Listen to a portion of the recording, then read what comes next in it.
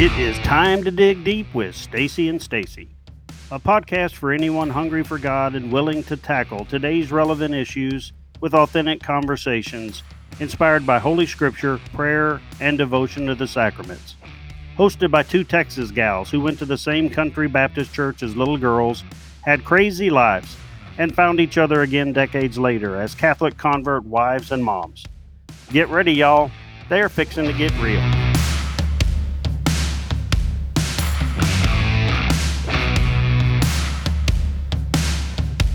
I'm Stacy Farquharson. And I'm Stacy Trasegos. Thank you for joining us for our 29th episode of Season 2 on Thursday of the 29th week in Ordinary Time.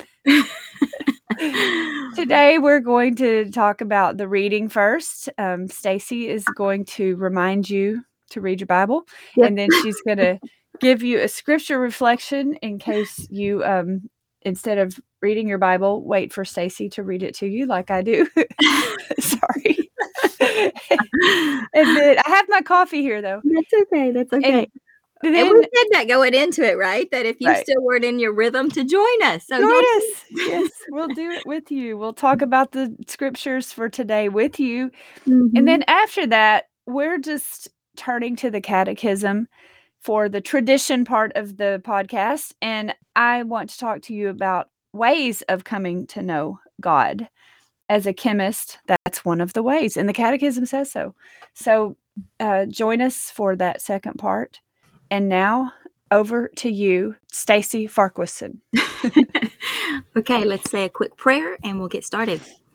In the name of the Father, and the Son, and the Holy Spirit. Amen. Lord, you are mighty to be praised, and we worship you this morning, and we ask for your guidance throughout this day. And we thank you that, Lord, we thank you that you are so merciful and slow to anger, and you love us. And we just ask that today you would open the eyes of our understanding, that we would comprehend your scriptures, and that you would give us fresh eyes to see you and ears to hear you. Open our ears to hear what you have to say to us today. Mother Mary, pray for us. Father, in the name of the Father, Son, and the Holy Spirit. Amen. Amen. Okay.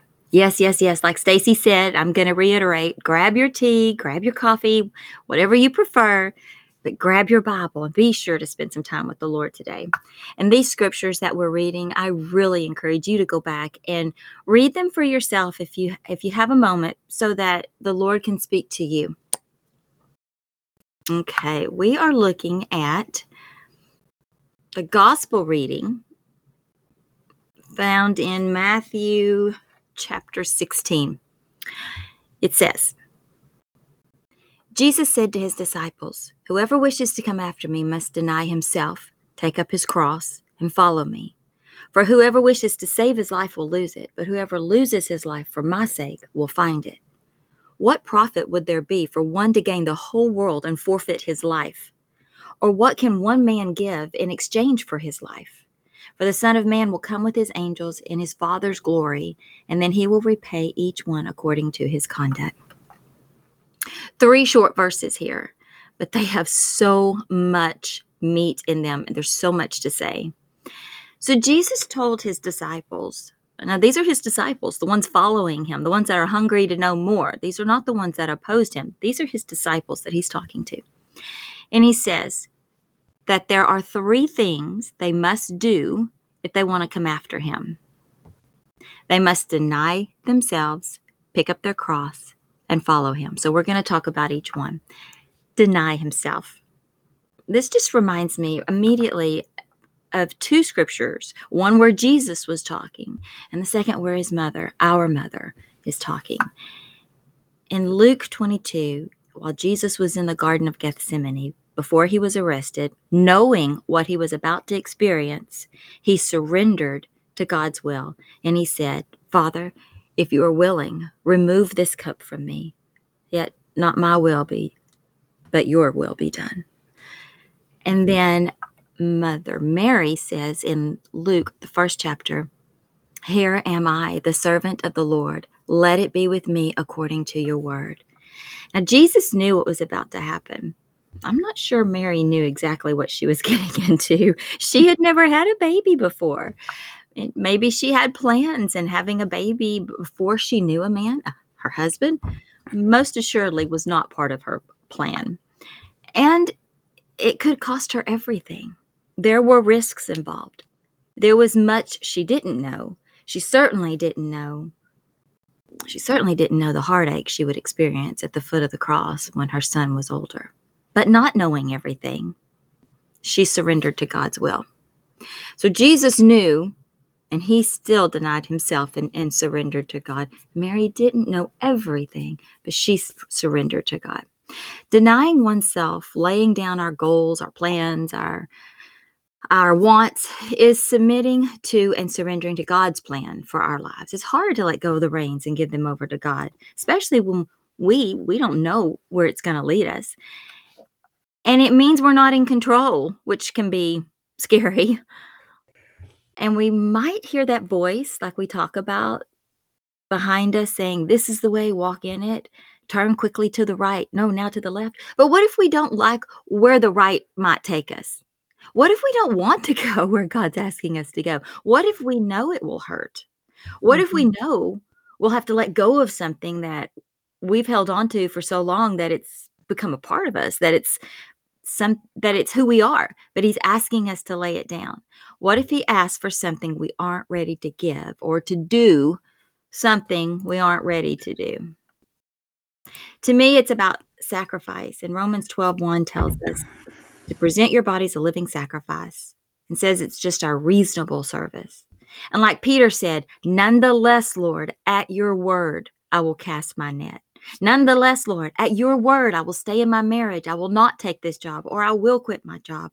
I will move here. I will go there. I will turn to the right, even though I don't want to. Nonetheless, Lord, I will be that living sacrifice at your word. To me, that's what denying myself means. Not my will, Lord, but yours. And then number 2, take up your cross. Some say picking up your cross is simply carrying a burden, like this sickness is my cross, or this relationship is my cross to bear.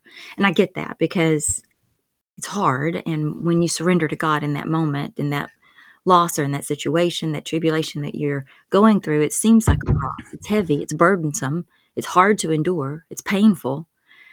But then I also thought of the cross was what Jesus literally died on, and he carried it knowing he would die on it. In the very next verse, Jesus starts talking about losing one's life. He says, for whoever wishes to save his life will lose it, but whoever loses his life for my sake will find it. And then I thought, what's the hill we're willing to die on? Like, what are our non-negotiables? What are we not willing to budge on? And these are just some things to think about and maybe even wrestle with.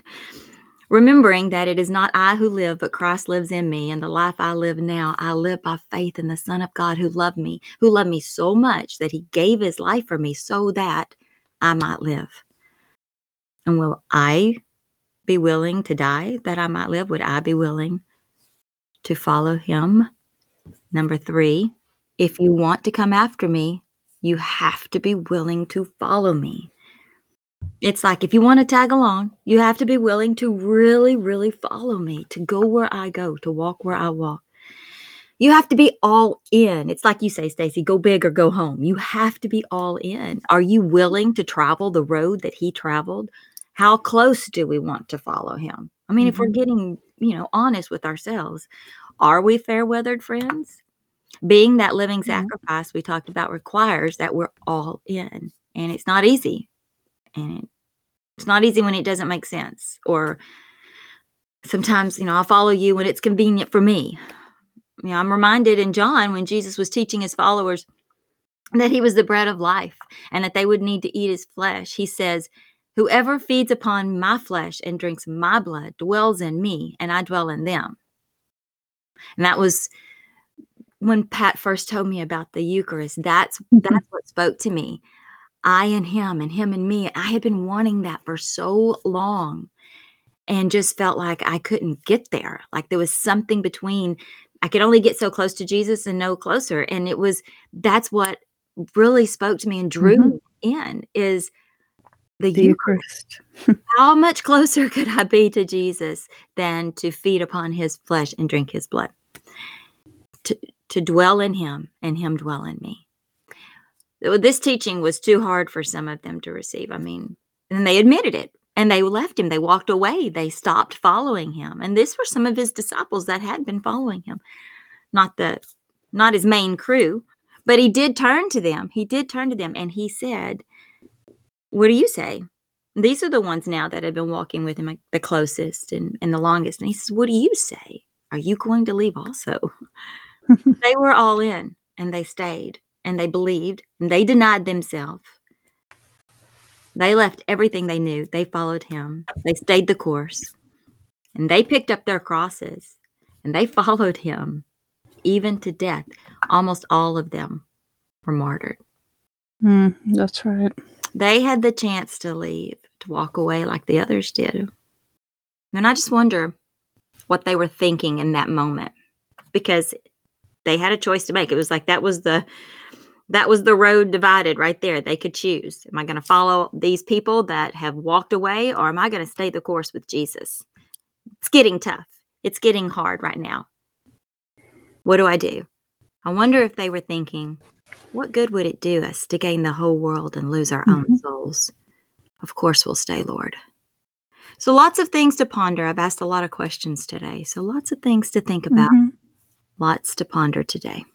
That's beautiful, Stacy. And I am sitting here listening to you as a mother and thinking about all the episodes we've done, talking about walk it through, riding the struggle bus. Remember all that? Yes. And there are, I mean, for us, it's not so much that we were disciples in Jesus' time, saying, we'll follow you, Lord, knowing we're going to be martyred. But our yes to God has been to be open to life. Yes.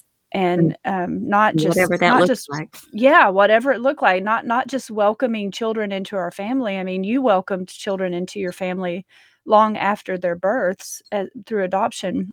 And now we're welcoming grandchildren into our family, and it doesn't get any easier. It just I sound like such an old lady, but it just doesn't get any easier because we're so tired. Yes. We're so tired. Like even my oldest daughter, whose kids are getting older, she calls, and it's like really like so much keeps happening when you think, oh, I've got these kids raised, but then other things just keep happening as moms with stuff going on in our kids' lives, and it's constantly picking up the cross and walking with it and solving the problems and turning to God and doing what he wants us to do and saying, I'm not going to give up. Yeah. But it's saying yes to him daily. Over and yes over. To him Yes. all the time. I mean, daily, over and over. Yes, Lord. Yes, Lord. There's a song we used to sing. Yes, Lord. Yes, Lord. Yes, yes, Lord. That sounds like a complicated song.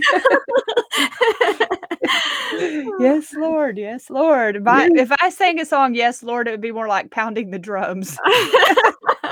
Yes, those are all good reminders. And I appreciate you, Stacy, talking about the difficulties of carrying the cross and suffering, because it's not like, oh, whatever your suffering is, just say, oh, I'm carrying my cross. No, we're supposed to do something. Picking up our cross and carrying it means we're supposed to do something and be open to life and listen to what God has us to do in the day, each day, as you say.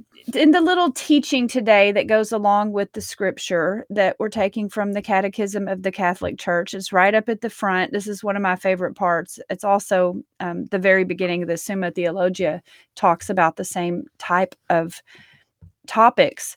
Yesterday, I talked about that we're made to know God and what that means. We're made to know God. Like God doesn't like grab us by the shirt collar and say, you're made to know me. I'm making you know me. But he does compel us to know him because we seek truth and love, because we're made in the image and likeness of the Trinitarian God. And we're made to know him. We're never going to find happiness and peace and joy until we do seek God. So we're made for it. That's what that means. The next part of the catechism that goes into ways of coming to know God. Okay, so you're like, all right, God, all right. I am made to know you. how is that supposed to work? And that's actually like how kind of the trajectory I went on in my own life. How is that supposed to work? I mean, what is it going to mean to pick up crosses? What is it going to mean to forsake the world, to keep my own soul? What does that mean to turn away from the world and save my soul? Like, I don't understand. I remember thinking, I don't understand what all that means. So I want to go through one of the little teachings here, because it's one of the simplest and most beautiful things. And since it's at the beginning of the catechism, I think we tend to overlook it. But the ways of coming to know God are twofold, starting from us as human persons and looking at the world. So these ways of approaching God have that twofold departure. That's the language in the catechism, the physical world and the human person. And that's pretty much everything I do when I talk about science and faith. How do you know God? Well, look at the world. Look at science. Science is the study of the handiwork of God. That's my motto of everything that I teach about there. But the catechism says that. It says the world, the first way of approaching God, the world, starting from movement, becoming, contingency in the world's order and beauty, one can come to a knowledge of God as the origin and end of the universe. And the catechism quotes that scripture. It is Romans 1:19 through 20. So he's writing to the Romans and to the Gentiles, and he says, "For what can be known about God is plain to you, to them, because God has shown it to them. Ever since the creation of the world, his invisible nature, namely his eternal power and deity, have been clearly perceived in the things that have been made." You can look up at the stars and the clouds and the trees and the bugs and maybe not so much the mosquitoes, but you can look at the created things in the world and figure out there must be a creator. And I did that as a chemist even. St. Augustine, one of our favorites, not Augustine Grass. Yeah. St. Augustine also says to us, and he was in the 4th century, so very early on in Christianity, question the beauty of the earth, question the beauty of the sea, question the beauty of the air distending and diffusing itself, question the beauty of the sky, question all these realities, and all respond, see, we are beautiful. Their beauty is a profession, a confession. It's in his Confessions that he's writing this. These beauties are subject to change. Who made them? If not the beautiful one, who is not subject to change. So he's pointing to the first cause of God. And we can say that too. And so that's not just a teaching in the catechism. For me, it is one of those reminders back to the scripture you were quoting this morning, Stacy, from the memorial of St. Paul of the Cross, the reading, the gospel reading there. What profit would there be for one to gain the whole world and forfeit his life? We can see that right there in the beauties. We're not here for obtaining the world. The world and the beauty in the world points us to all of our creator, the creator who created all of this. So that's one way, the world. The other way is the human person. And the way I like to explain this, it's like your love for your baby. Because I remember back in my materialist days, before I was all a chemist. I was a chemist through and through. I was not a religious woman. I was not a woman of faith. And I remember holding a newborn and looking at it and thinking, why do I love this bag of atoms and molecules so much? Like if I held a bunny rabbit, I would not feel the same way. Why is it this child? Why do I feel that I would give my life for this child? Why do I feel this love? It is love. And that's something I say to teenagers. That's one of the biggest proofs of God. One of the biggest ways of knowing God is your love for someone else. Where does that come from? Are you going to just explain it away as atoms and neurons doing their thing in your brain? Or is this something real? Is this a real emotion, a real feeling, a real truth in your existence that you love and that you want to be loved? It all gets back to understanding the human person as body and rational soul, that we're not just a body. we're a body and soul. We are a rational soul made in the image and likeness of God with the power of intellect and free will. And although our bodies have a lot of influence on what we think and do, like if you're hungry or if you're sleepy, you're going to be kind of grumpy.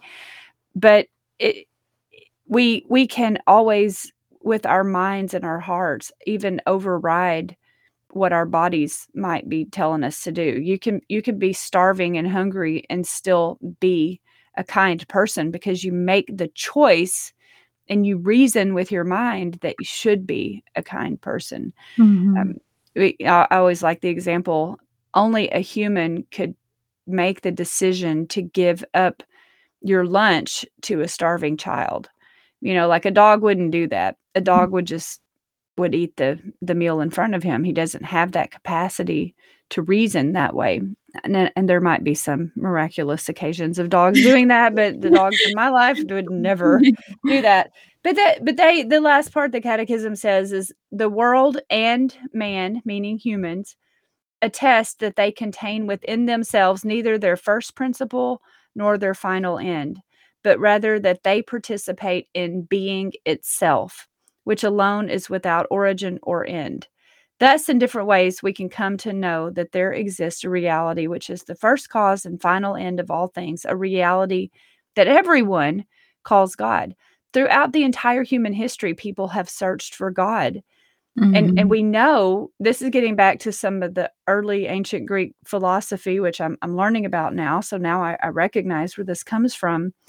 It's getting back to some of those first ponderings on what it means to be a being, what being is. Like it's something we know. We don't sit down and think about a lot. We are participating in being. We have a being. The atoms and molecules may come and go on our bodies, like when we lose our hair or cut our fingernails or digest our food.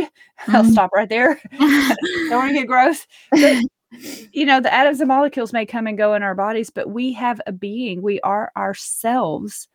And that's because we come from that first cause and final end of all things. We come from God, and we're through our whole life being drawn back to God. So thinking about stuff like that helps me when I'm reading scriptures like you read, Stacy, that I'm supposed to be, even when days are hard, and they're really hard right now, even when the days are hard, that I'm aiming for something more glorious than any suffering in this life. Yes. I love that. I love to hear you talk about, God and everything that he's created. Pat is so in tune to, he loves hunting. He loves going out and he'll go sit in his deer blind, even just to get out and just to sit, and just because he loves being out there by himself, and he prays a lot and in his deer blind, but he's always noticing God's creation. And I really, until we moved out here in the country, I really didn't see myself doing that as much. Of course, there's more of it out here, but and cows. Yeah, the cows, yes. And nutmeg, my nutty horse. But it when you were saying that, it just made me think that, God created all this beauty. If we can see the beauty in it, we have to choose to look for it. But it's to reflect himself, his attributes to us. It's to lead us back to him. It's like, I don't know, it's beautiful. It kind of reminded me of the husband that's going on a business trip, and his wife puts a photo in the suitcase for him to look at. Like, see me, don't forget me, see me, I'm right here. Here's my picture. I just send text pictures. I text my husband pictures. Hi, honey. But the next time I look outside, I feel like I'm gonna hear the Lord saying, see me, I'm here. Yeah. And when we look at people we love, I'm very, very focused this week on my grandson that we lost. That's one of the things that gets me through the loss of a loved one. Like, I know our little Amias was baptized.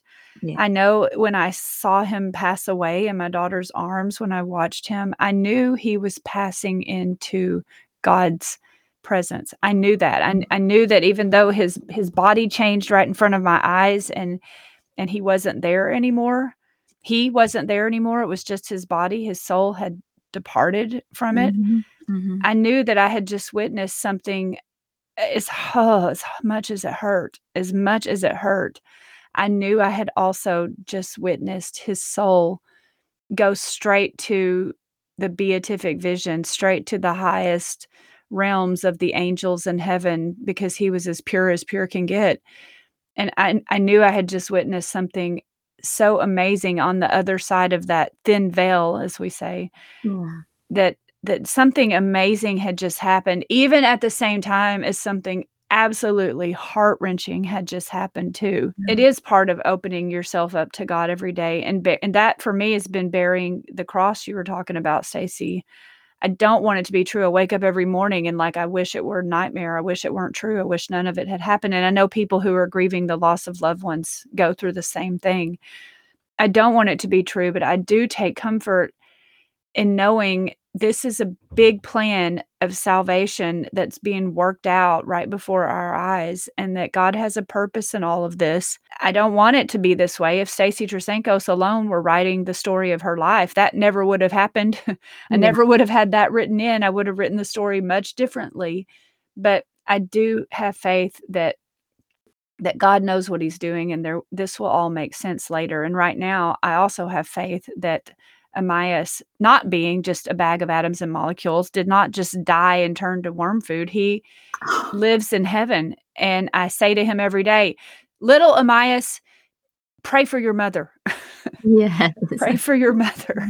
Yes. and help her and be there for her. And I do know that we can talk to those departed loved ones. We can ask for their intercession if we know they're in heaven. And like in the case of little baby who's been baptized, we know he's in heaven.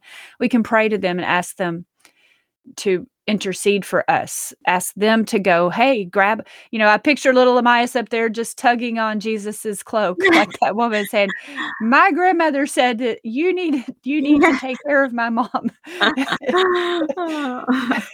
That's sweet. I'm Stacy Farquharson. And I am Stacy Trasenkos. Until next time. If you are interested in bringing Stacy and Stacy to your parish or study group for a retreat or a talk, they would love to come liven things up and keep it real. Please see stacyandstacy.site for more information.